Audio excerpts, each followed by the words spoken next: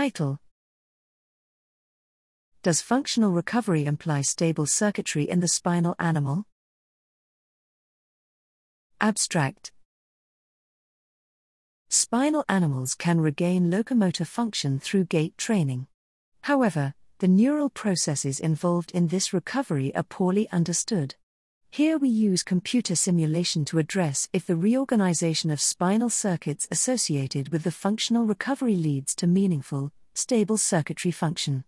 Specifically, we develop a neuromuscular model of a spinalized rat whose circuitry can adapt based on two alternative Hebbian learning strategies, one designed to guide the circuitry back to its normal pre-injury state and the other designed to destabilize it and drive it into saturation.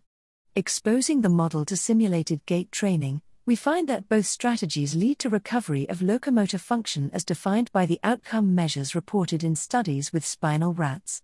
If anything, the results obtained with the destabilizing learning strategy seem to agree more with animal observations, since it produces similarly excessive amplitudes in muscle activity.